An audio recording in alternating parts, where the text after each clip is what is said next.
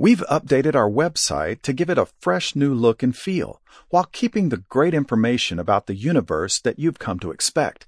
Check it out at stardate.org. Stardate, January 22nd.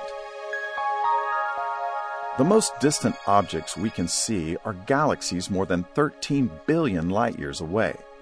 That means we see them as they looked just a few 100 million years after the Big Bang.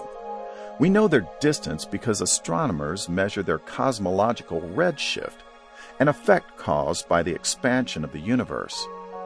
As the universe expands, it stretches the wavelengths of light produced by stars and galaxies. The greater the distance, the more the light is stretched. Astronomers measure that effect by looking for the barcodes that different chemical elements imprint in the object's light. Each barcode keeps the same pattern, but it appears at a different place in the object's spectrum, the rainbow of colors produced when you break the light into its individual wavelengths. When an object is moving away from us, the patterns are shifted to longer wavelengths, toward the red end of the spectrum, the redshift.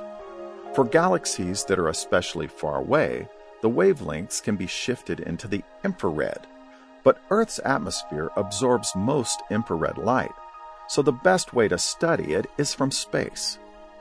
But most telescopes in space aren't big enough to see deeply into the universe, so they can't see the earliest galaxies. Or if they do see them, the galaxies look like fuzzy red blobs. Only one space telescope allows us to see those early galaxies as galaxies, Webb Space Telescope. More about that tomorrow. You can find out about McDonald Observatory visitor programs at mcdonaldobservatory.org. And for the McDonald Observatory, I'm Billy Henry.